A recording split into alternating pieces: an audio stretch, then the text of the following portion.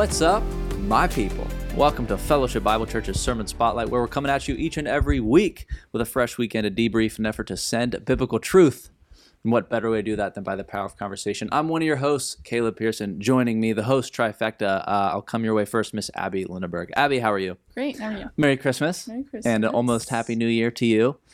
Over here to my left, your right, the man, the myth, the Mark Francis. Mark, how you doing, buddy? Good. Hey, I love the Santa hat. Merry For all Christmas. the viewers, Merry Christmas to you. Happy New Year. Found this on Roger Locke's desk Okay. 20 seconds ago, Okay. so went with it. Roger, sorry. Going for the Santa Claus look, the Saint Nick look. You know, a little bit of a... This actually helps me remember which episode was Christmas when I scroll through all 400 episodes on YouTube. So it's also to be festive, but it's also to help. So Love it. guys, let's jump into kind of a weekend in review because we had Christmas Eve services and a Christmas Day service that, Mark, I know you were a part of. So Abby, I'll come your way first. Yeah. Were you able to come to a Christmas Eve service, and what did Christmas look like for you? Yeah, I went to the 4 o'clock Nice. Christmas Eve service. Yeah, I mean, it was just a good time. I think generally the services always have like a good feel, good vibes. Everyone's pretty happy to be there and excited and all that kind of stuff. So I thought that was great. Yeah. Was it pretty packed, the 4 o'clock? It was, yeah. I heard we it got was. here a little bit late, and Jennifer was like, "Did someone save you seats?" And I was like, Because "I you're not hope getting so." in. Yeah. But yeah, we found Yeah. seats. It was all good. Good. Yeah, I heard a lot of people were invited to that one, especially, and that was the last one with childcare, so it kind of makes sense. But There you go. Yeah. I was able to go to the 6 o'clock one, was in the service for a little bit as well, doing some of the gospel stuff. But yeah, I loved it. I love seeing the fresh faces on the stage, and I don't know, it's not like it's more or less important than other Sundays, but it's that time of year where people are in town, like college students are back. Mm-hmm. It's an opportunity for all of us to come together, and I like to always see the direction worship ministry takes and how to convey the truth of Christmas, Right. because our Christmas Eve services look different each and every year. Well, Christmas Eve services, are a specialty service. Yes, it's worship. Right. But it's not like the General But it's Assembly on a not Sunday a morning. corporate Yeah, gathering. sure. And it's funny, we talk about this as a worship team. The English language doesn't do the word worship justice, and so people use that a little loosely. And so we like to call them corporate gatherings because it truly is, that's what we're called to do biblically, which is the heart of what Sunday morning was all about. Mm-hmm. Yes, it was Christmas Day, but the purpose is, yes, it's also the same time that we meet regularly as a church family, as a body of Christ, to celebrate what God has done for us, to give attention to His Word, and to recommit our lives to Him. And so what we do on Sunday mornings each and every weekend shouldn't change the fact that it happens to be Christmas Day. So that's what makes Christmas Eve fun, like you're saying, Abby, and unique, because it is a specialty kind of service that we can catch other people who may not go to church on a regular basis, but are say, yeah, it is Christmas Eve. There's that church thing that we could probably go do. Let's go as a family. Let's go. Yeah. And so how can we tell a story in a compelling way that shares the gospel and shares the Christmas story of the incarnation that is going to be engaging to both the believer and non-believer. And so it's a little bit of a challenge. So it was a neat weekend from that perspective. So what did that look like in the couple months leading up to it? Because over the years, there's been a lot of stuff incorporated into that service. People come out to recite scripture, a lot of different, almost theatrics and acting or memorization, and then just a lot of singing as well. Yeah. And one thing I know I appreciated this year was the whole story was told through every song we sang also, Yeah. I mean, the planning of it, it's always different every year. I hate to say. Yeah. There were years past where we would actually gather the same week as VBS and say, this is our Christmas focus week as a worship team, and start thinking about what is Christmas like. We've kind of gotten away from that, and it's gotten to, a couple months, fall, several weeks in advance. We really start thinking and praying about it. And it's a long process. It doesn't just come out of thin air in just one sitting. This year is a little bit different as well, because I feel like Mike Lukens had a really strong hand in what he had envisioned for Christmas Eve to look like. And instead of having a collaboration as a team, which sometimes can be challenging when you have just such a similar, common, but also nebulous topic. And Christmas is what it is. We're going to say the same thing every year, but how can we do it creatively and compelling? Well, there's certain songs that were speaking to Mike's heart that you probably saw as special music pieces. There's also the desire to fully tell a story from the beginning of time, and unpack that idea of before the foundations of the world, and sit in that sit in the fact that God is holy, and then through the Old Testament longing. It's challenging to find songs that sing about the longing and the anticipation without the results. Sure. Same way that sometimes on Sunday mornings we think it's challenging to find songs that just sit in this confession state, or sit in this our need for a savior, because most good songwriters are going to end and resolve with the hope and the resurrection or something in that. Right. Yeah. So to find pieces and components that would tell that, along with the poetry that was written. So Mike had a good hand on that, and as a team, he presented kind of a skeleton of what that looked like, and we would modify it. The same way for Christmas, he asked me to do the same thing for Christmas, because as a team, we were really we weren't pressed for time, but it's sometimes going to be challenging to just as a whole team collaborate and do it all together. Yeah. So same way, I was able to put together skeleton bones of what Christmas Day looks like in a short 60-minute period of time, tell that story in a little different way that Christmas Eve was being told. But do it from the perspective of corporate gathering and celebrating as a church family, as opposed to here's a Christmas story that Christmas Eve can present in a creative, singing and readings and ultimately the gospel presentation kind of way. Well, it's cool to hear that much thought goes into it, because there is that much there from a biblical perspective. You look at the Bible, you see so much scripture devoted to the anticipation of the gospel. Then you have the gospel itself, and then it's participation in the gospel. And so there are so many opportunities on Christmas Eve and Christmas to find a church. We're gonna go see church, hop around and see who's doing a Christmas service, and that's good and great. But I do like that in the time we have, anytime I get the worship outline, I'm like, it is so cool that we can fit this much in 75 minutes.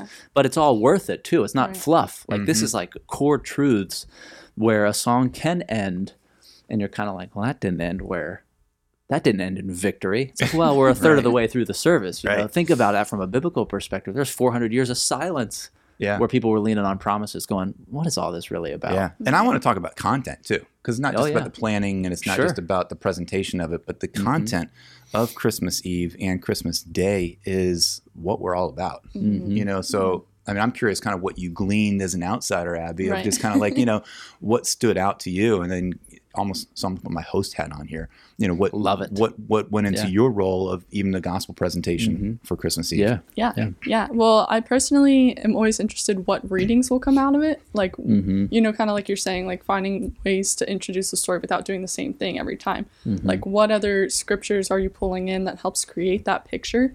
That's one thing that I always am kind of like, oh, okay, that makes sense that you pulled from here, that these all connect and all that kind of stuff. So I like the readings, especially like I thought it was cool that the kids were reading and they didn't just, go out the door and back downstairs. They came and sat in the audience with everyone. I thought that was really nice. Just that kids in general were in both services, really.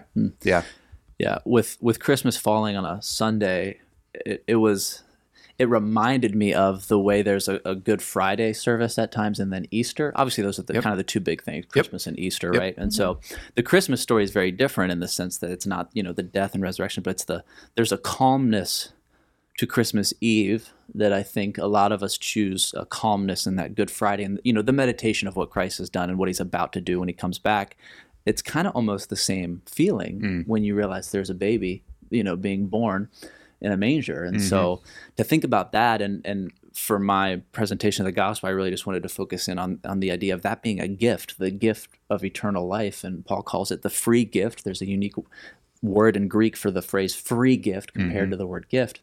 And it's all contingent on the character of God. And so to see that reflected in the services and then being able to be a part of it, it was so cool, because even during the 6 o'clock, I don't have solid relationships with everybody else that was on stage. Like, I've met them before. I'm not really close with them, but I was kind of like wow, they're really good at this. Like they're talented. God's using them. This is really cool.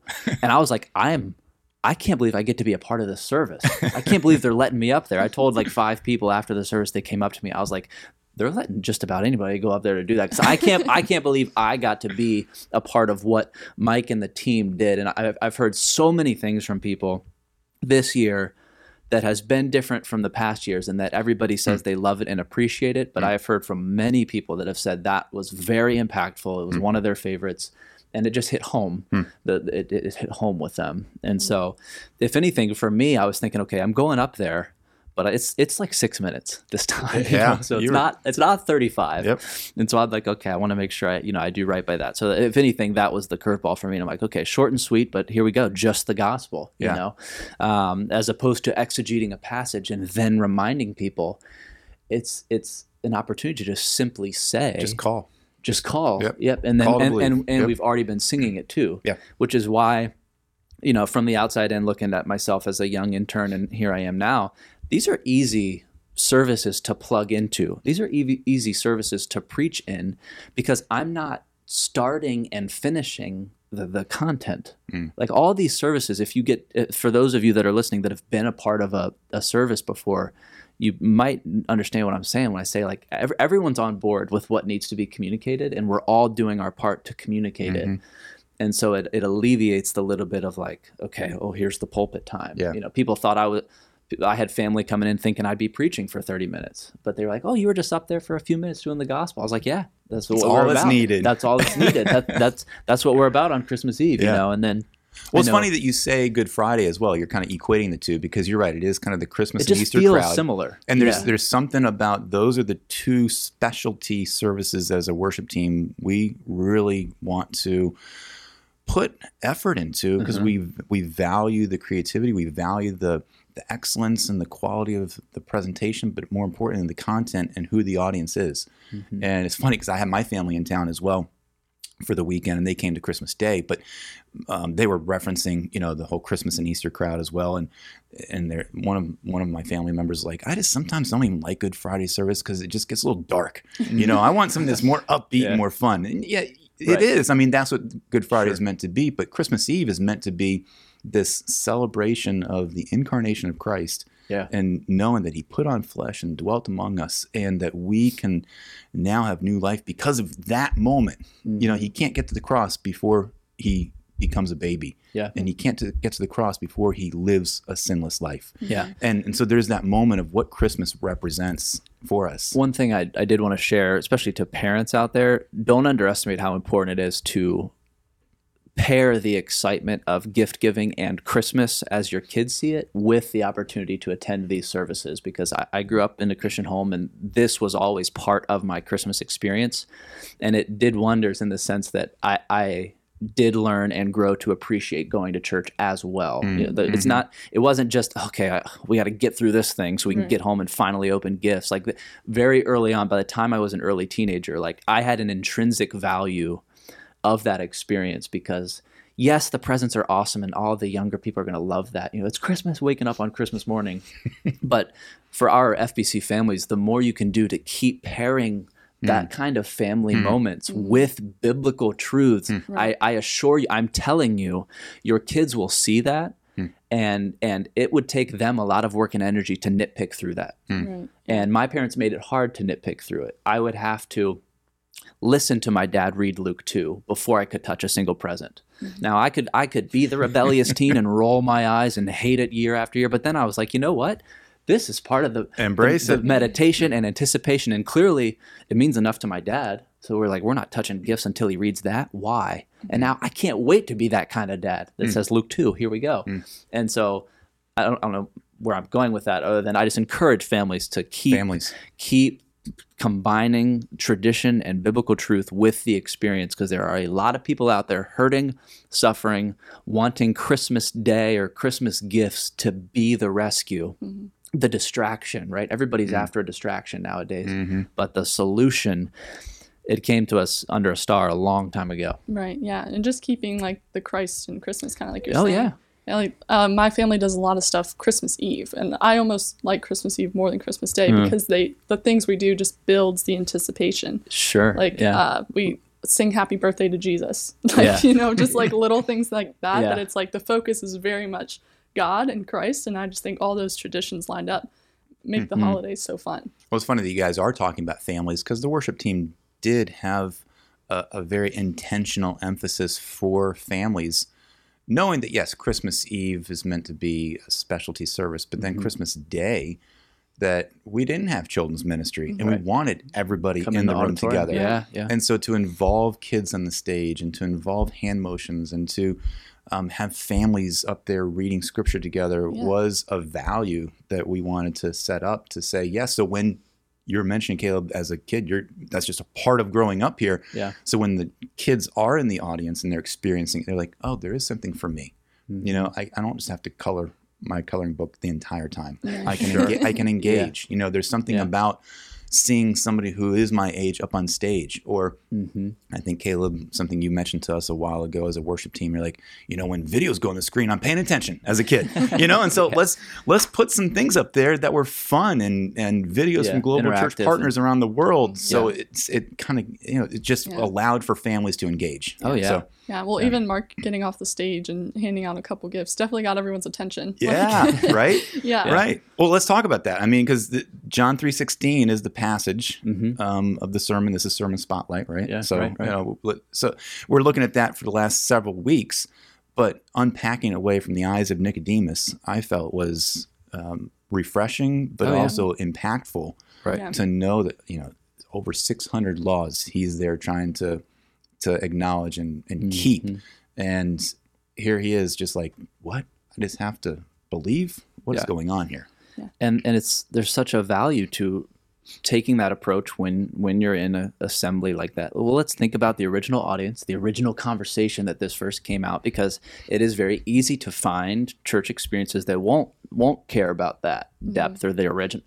We'll just quote it and toss it in a liturgy of sorts or an outline, and then kind of check off the Christmas box. But you're right and I posted to the youth page or the Facebook page or something about maybe it was Sermon Spotlight last week. The caption was, even if we're hearing John 3:16 for the 10,000th time, it is worth it and worth centering around as we think through this series and this season. I mean, even I had a gut reaction to seeing John 3:16 up in the middle of the decoration on the stage. Like when I saw that months ago, I was like, duh.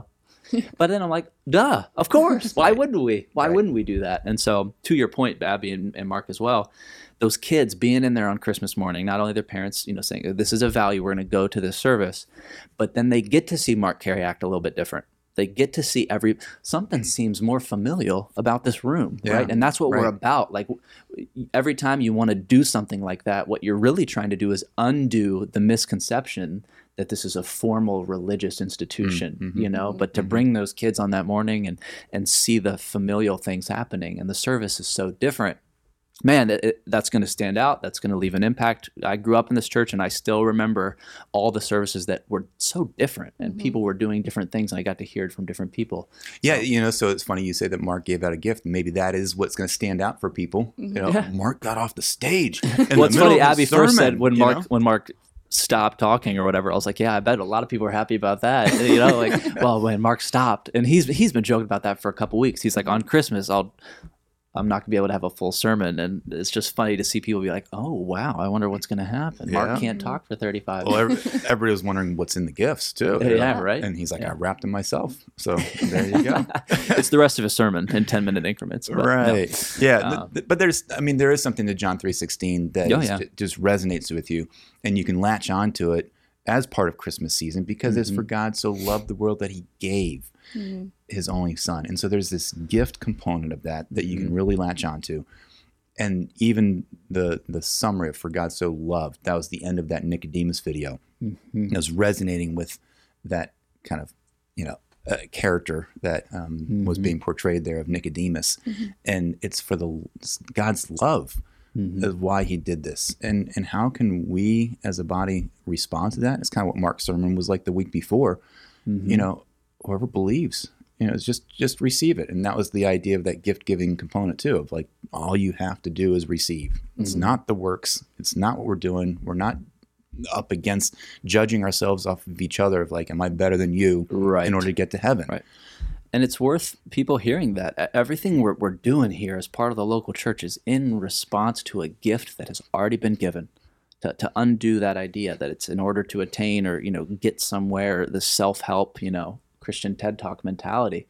We're not trying to come off that way. That's not what we're trying to be. We're not trying to be your answer. We're just trying to be a mirror that points up and says, I've been changed by him. Would you like to? And that's a truth that's not just unique to the Christmas season, but we can keep doing that. So yeah, John 3:16, it's cliche, but for a reason. Yeah. That's what it all comes down to. It's summed up in one sentence, and it's in the context of the best book to understand what the rest of the Bible's about. Right.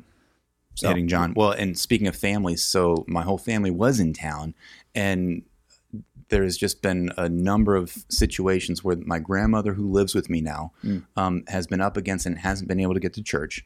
We're not sure if she's a believer or not. I've had a few different conversations, and she has given me those answers of, well, I'm good enough. And unfortunately, another kind of thing came up where she just wasn't feeling up to it, even with all of us in town, to come to Christmas Day. But I came home right afterwards, pulled it up online, said, let's watch this together. So thankfully for the technology, we were able to experience that together. Yeah. And my mom was sitting next to me. She's like, this is probably even better than her being there because she can sit with you and watch the service all at the same time. And she appreciated it. And so, again, it's just having those moments for, even as a believer, to be re-encouraged of this gift of grace that God has given us. But for the non-believer, who there were probably plenty of people out there Christmas Eve and Christmas Day even, that you can say, yes, this is something that I don't have to do myself. It's not by works of righteousness that we've done, but according to his mercy that he saved us. So there's like it's just a kind of a cool perspective to say, families, don't lose sight of that simple message, because you can share it with anybody. Don't lose sight of the simple message. Keep sharing it and communicating it through the new year. Don't make a culture where it's you have to get through this in order to get to the gifts and the Christmas break and all the fun, but bring it back up again. And as we look towards the new year, and now the whole world shifts towards gift returns and resolutions and 10 other forms of stress, we can really set the tone for 2023 and what's to come in the new year as well. That is going to happen. So Mark shared with us last week of this coming week is going to be more of a heart of prayer for our community, a prayer for the new year, prayer for people who don't know the Lord, and an emphasis on that for not just this coming week, but for the next several weeks, months, and years to come, and to where it can be a culture shift that we are praying for people that don't know the Lord, praying for people who need to hear that John 3:16 message, and leads us into this focus of being called building bridges. So you're going to be hearing more about that coming up. But the emphasis is, we know that it starts with God, it exists with God, and it ends with God. There's nothing that we're going to do to accomplish salvation for anybody else. So it starts with prayer, and it starts with this heavy emphasis to say, God, do your work among us. Put on our hearts, who should we be praying for? How can we pray?